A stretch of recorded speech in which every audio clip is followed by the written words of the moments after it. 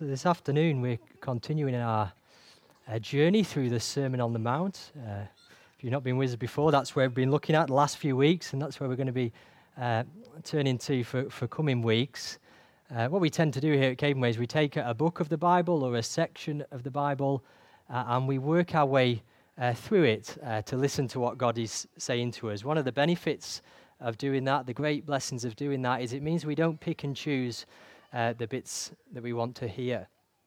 We're coming to the issue of lust and adultery this morning, and I think if I was given the choice on what to preach on this morning, I probably wouldn't have chosen this, but in God's grace, that's where we are, and God will speak to us through His Word. So as we turn to His Word again, let's just ask for His help. Dear Lord, we thank You that Your Word is powerful.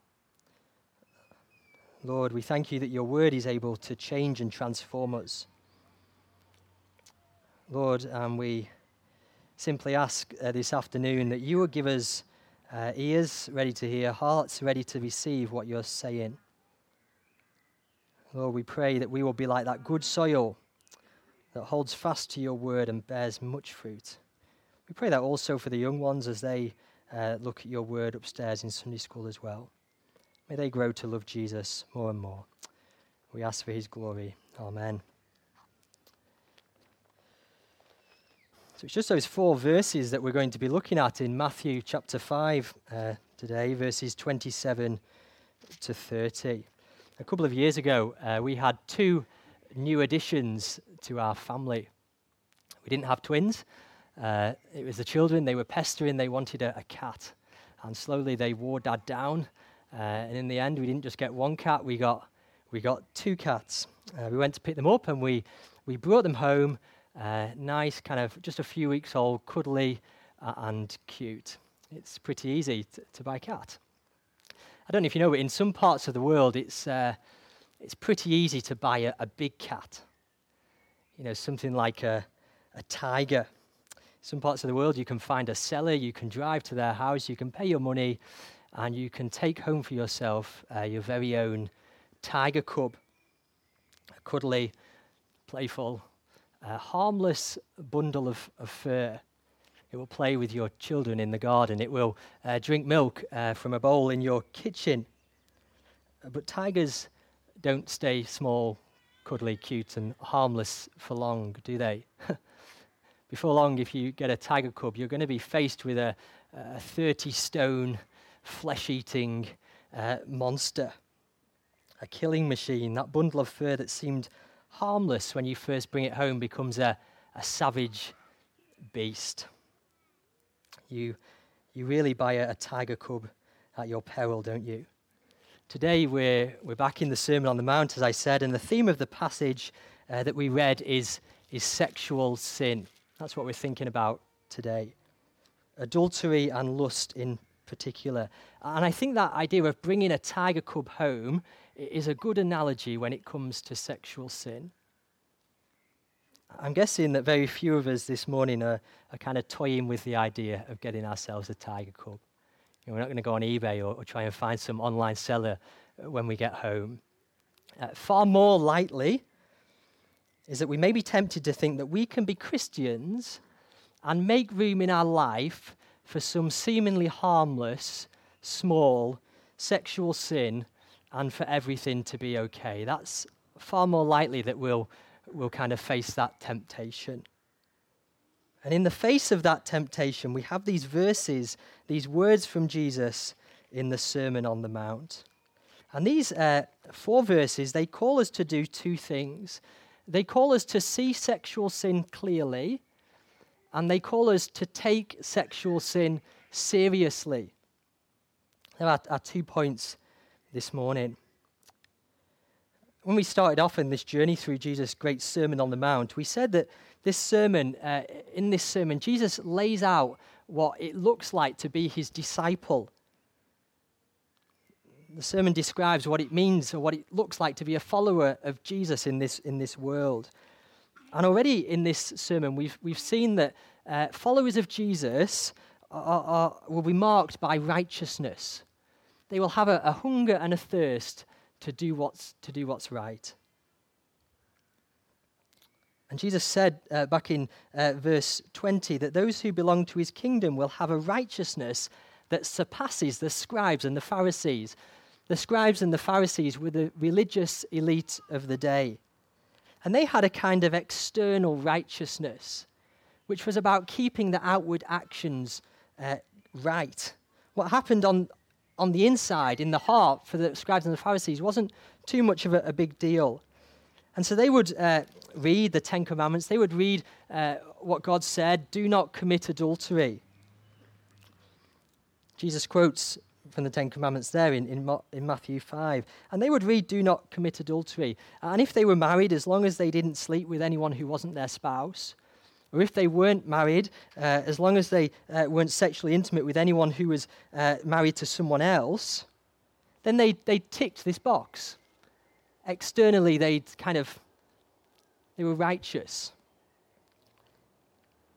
For them, that was the kind of beginning end of the sixth commandment. But as we listen to Jesus' teaching here this afternoon, we realize that righteousness isn't just about our external actions. It's about our hearts.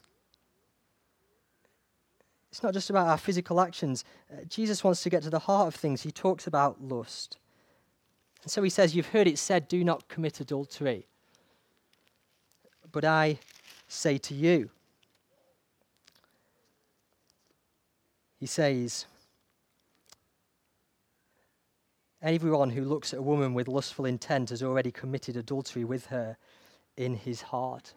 Jesus is correcting the religious leaders' faulty understanding of the law.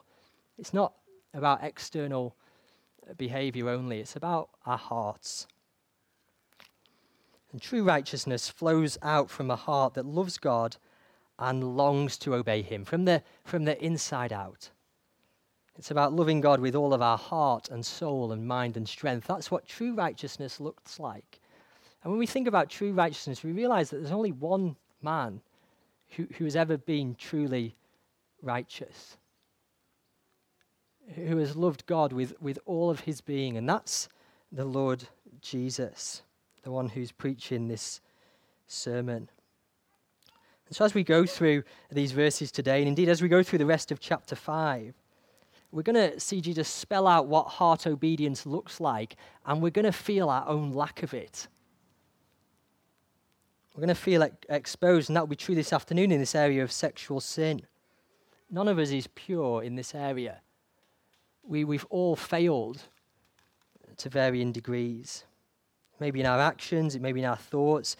All of our desires are bent out of shape when it comes to sex. And Jesus' words will leave us with no place at all for self-righteousness and patting ourselves on the back.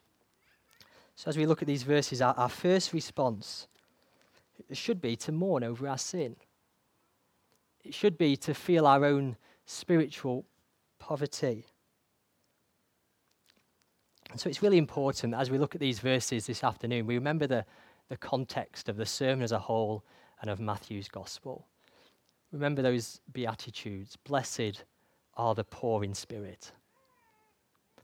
Blessed are those who mourn over their sin.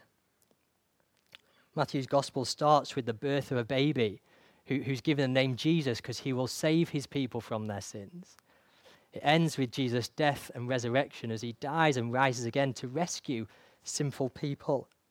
That's the very heart of the good news. We've already celebrated that this afternoon, haven't we? And there'll be those of us, as we think about sexual sin, that feel keenly our spiritual poverty. Things that we've done in the past that we can't undo, things that we just can't forget. But we must remember that Jesus' kingdom is a kingdom where sinners are welcomed, where people who turn to Jesus in repentance to receive forgiveness are welcomed in. And as those who belong to Jesus' kingdom, we also are given new power and new motivation to live like Jesus, to live lives that reflect his character and his goodness. And through his words here, Jesus is training us to say no to sin and to say yes to things that are right when it comes to our sexual desires. So let's think about those 2 points. Seeing sexual sin clearly and treating sexual sin, taking sexual sin seriously. Just read those words again that Jesus spoke. You've heard it said, you shall not commit adultery, but I tell you that anyone who looks at a woman lustfully has already committed adultery with her in his heart. So Jesus there identifies 2 sins, related sins, adultery and lust. Lust and adultery are logically the same. Lust is the seed, adultery is the ugly fruit. And the root of that word lust is desire. It's the desire to have, to possess, the desire to have for myself. So noticing someone is beautiful isn't lust. But we all know that very easily we cross a line where what we see can feed impure and selfish thoughts and desires, and then it becomes lust. And if we're really going to see lust and adultery clearly, we can't use the lenses of this world.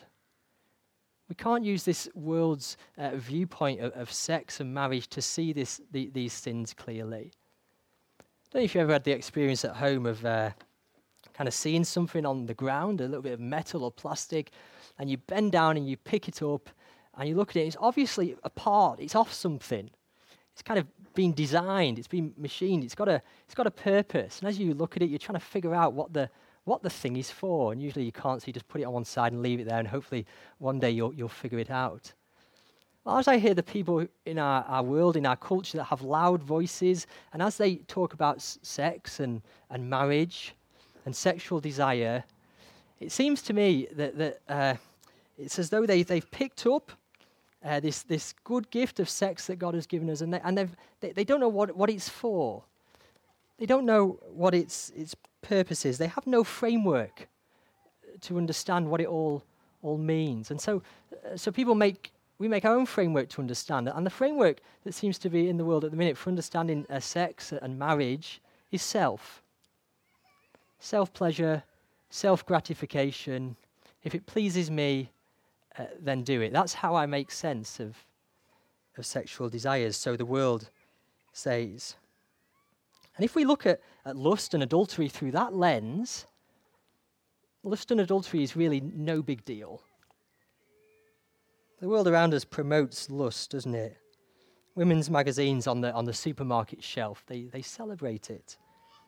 Advertisers tell us that lust is good when they use sex to sell everything from cars to clothes to kitchen appliances. People normalize lust in the way they speak. The man who has a second glance and a third glance and a fourth glance at the lady who's just walked past, he might say something like this: well, I'm just a healthy, red-blooded male. And then there's the billion dollar worldwide pornography industry that would not exist without the lust of human hearts. And the world says lust is no big deal. And to an extent, it says the same about adultery. How does our culture view adultery? Well, often in films it's portrayed as something positive, something exciting. Romantic comedies, they often begin with a kind of boring, unhappy marriage, and then the plot line, as the plot line unfolds, you see the solution is put forward, that the answer to that condition is to have a passionate, fulfilling affair. That's a well-worn plot line, isn't it, when you watch romantic comedies? And the point is this: through the distorted lens of this world, lust and even adultery just looks like a little tiger cub. Harmless. A bit of fun.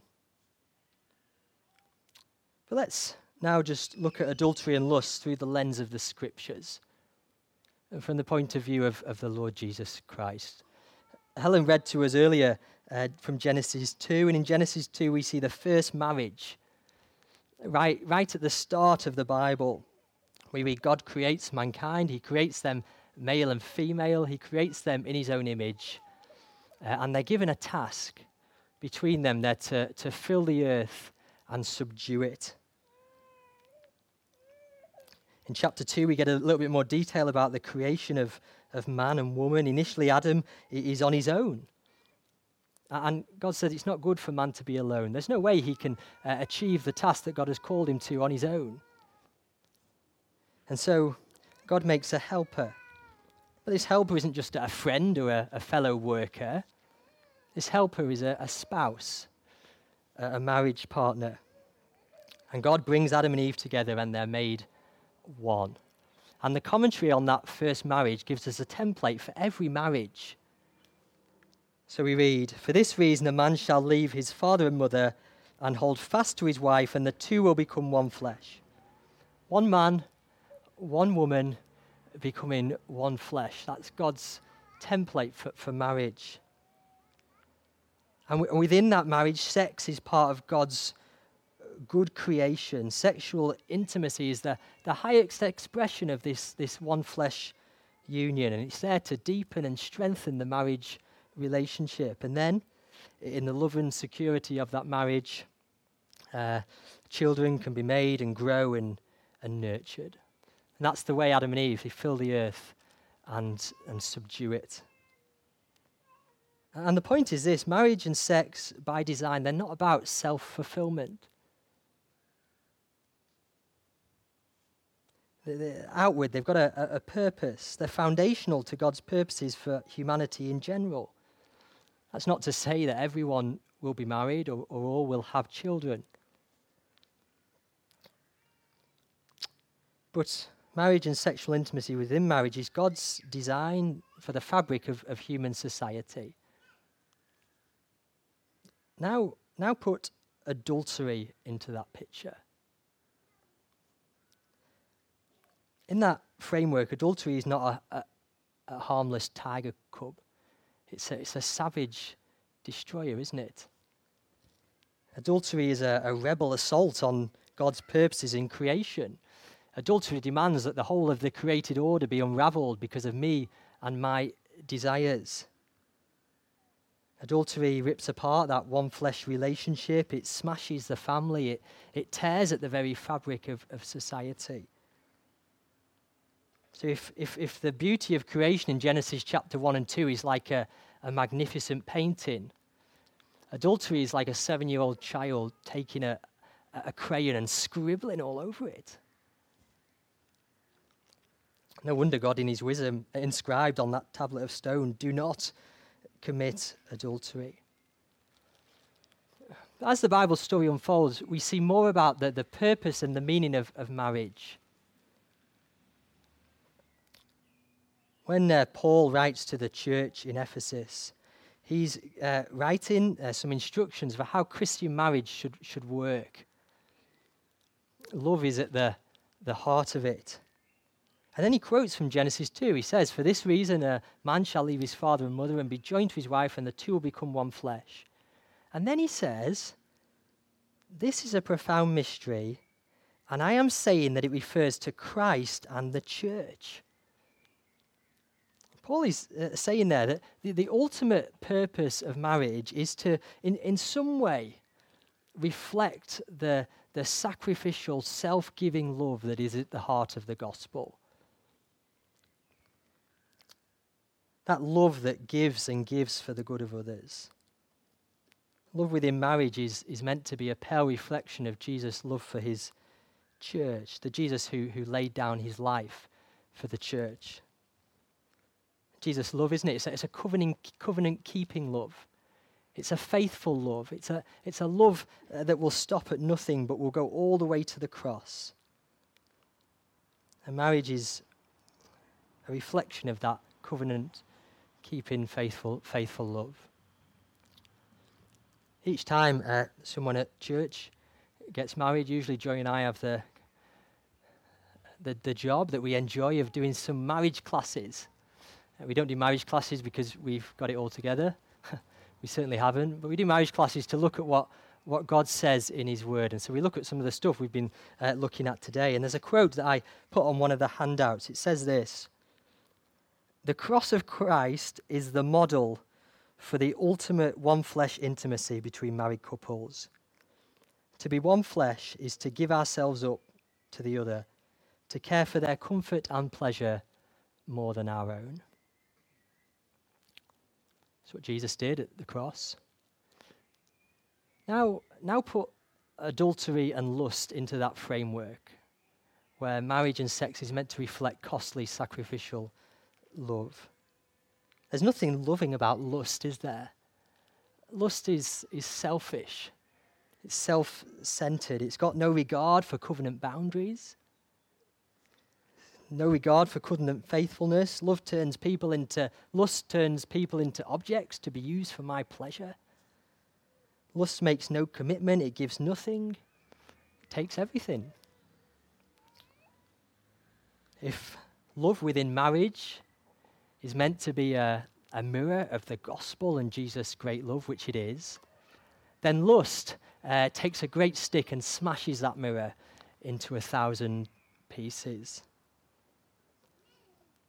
Jesus said, you've heard it said, you shall not commit adultery. But I tell you that anyone who looks at a woman lustfully has already committed adultery with her in his heart. As I said earlier, when it comes to sexual sin, all of us have failed by varying degrees. And this is an uncomfortable passage, isn't it? But if you're a Christian this afternoon, the aim of looking in this passage is not to make us feel guilty for sins that have been forgiven, that are covered by the blood of Jesus. The aim is to help us see again that adultery and its root lust really have no place in your life when you belong to the kingdom of God. Those who belong to Jesus will, in the grace of God, have a hunger and thirst for righteousness. We will want to obey God from our hearts. And that means we have to take sexual sin seriously. And that's what Jesus speaks about in these last two verses. Just look at verses 29 and 30. If your right eye causes you to sin, tear it out and throw it away. For it's better for you to lose one of your members than that your whole body be thrown into hell. If your right hand causes you to sin, cut it off and throw it away. For it's better to lose one of your members than your whole body to go down to hell. Tearing out eyes and cutting off hands, that sounds pretty gory, doesn't it? There are some people in church history who have taken Jesus' words literally and cut bits of their body off. I don't think we're meant to take these words literally, but the graphic imagery is meant to shock us. Jesus says that if your life is marked by unchecked, unrepentant sin, and the context here is sexual sin, then you don't belong to the kingdom of God. You're heading for hell. They're clear and startling words, aren't they? If your life is marked by unchecked, unrepentant sin, you don't belong to the kingdom of God. As terrible as it would have been to have your eye torn out or your hand to cut off, to go to hell is far, far worse. Jesus isn't saying here that we earn our way into the kingdom of God by avoiding sexual sin, or that we keep our place in the kingdom of God by trying really hard to be good. But he's making it clear that those who do belong to God's kingdom will live differently. They will begin to reflect his rule in their lives. If we belong to God's kingdom, we will mourn our sin. We will hate it. We will long to obey from the heart. As I said, heart obedience means taking sexual sin seriously. There's nothing innately sinful about a right hand or a right eye, is there? They're good gifts of God. You wouldn't want to be without your right hand, particularly if you're right-handed. You probably all quite value your right eye. But sometimes it's the case that even good things, even neutral things, can turn our hearts away from devotion to Jesus. And Jesus said if that's the case, better be rid of them. A little further on in Matthew's Gospel, Jesus tells his disciples, if anyone would come after me, let him deny himself, take up his cross, and follow me. Self-denial, particularly when it comes to our sexual desires, sounds strange to our world. It even sounds dangerous to our world. But for those who are committed to heart obedience, it's absolutely necessary. What will it look like for us to take sexual sin seriously and obey Jesus' words when he calls us to tear out our eye or cut off our hand? What will it mean for us? Well, it'll probably all look a little bit different. Do you notice Jesus says, if your eye causes you to sin? We're all very different. We're all tempted in different ways by different circumstances. For one person, it may be a kind of intimate relational connection that leads them to start daydreaming about a romantic affair. For someone else, it might be what they see. In a world full of screens, you don't have to go looking for things to trigger your lust. They'll find you, that email that ends up in your spam. That thing that comes up on the TV screen as you're looking for something to watch. Jesus says, if you know there's some things that are going to cause you to sin in the area of your sexual desires, be ruthless. Cut it out. You don't need a smartphone to survive. If that's an issue for you, you don't need it. You really can live life without a smartphone. It may be inconvenient. People may wonder why you've gone back to your Nokia 3310. But you can.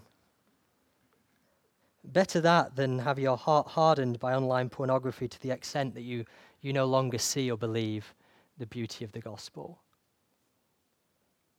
Maybe you're in a relationship that's evolving, a relation that you've come to value.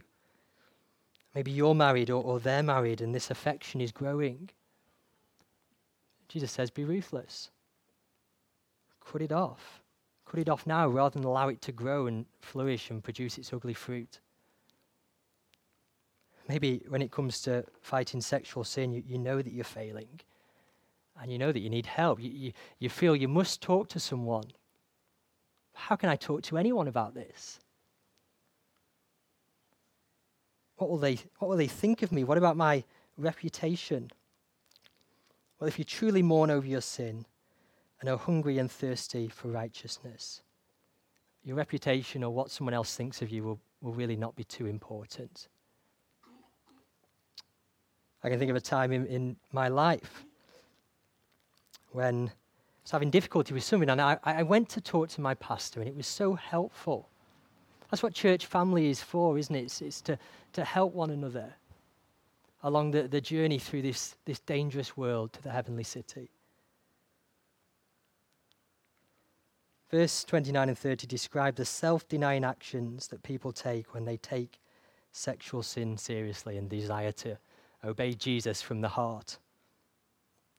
We're nearly through, but let me close with some words from 1 Corinthians and chapter 6. For some, thinking about this subject of sexual sin make us feel or remember shame and regrets from the past. But I want to end by reminding us again of the gospel. For all who know and trust Jesus, these words are true. Listen to what Paul writes. Do you not know that wrongdoers will not inherit the kingdom of God? Do not be deceived. Neither the sexually immoral, nor idolaters, nor adulterers, nor men who have sex with men, nor thieves, nor the greedy, nor drunkards, nor slanderers, nor swindlers will inherit the kingdom of God. And that is what some of you were. But you were washed, you were sanctified, you were justified in the name of the Lord Jesus Christ and by the Spirit of our God. For those who trust and follow Jesus, we are forgiven. An old life has ended. Don't be what you were. In Christ, a new life has begun. Be what you are. It's wonderful, the gospel, isn't it? Doesn't it give us such hope? Hope of forgiveness, hope of transformation, hope of that great day when we will see Jesus face to face. Let's pray together and then we'll have our final song.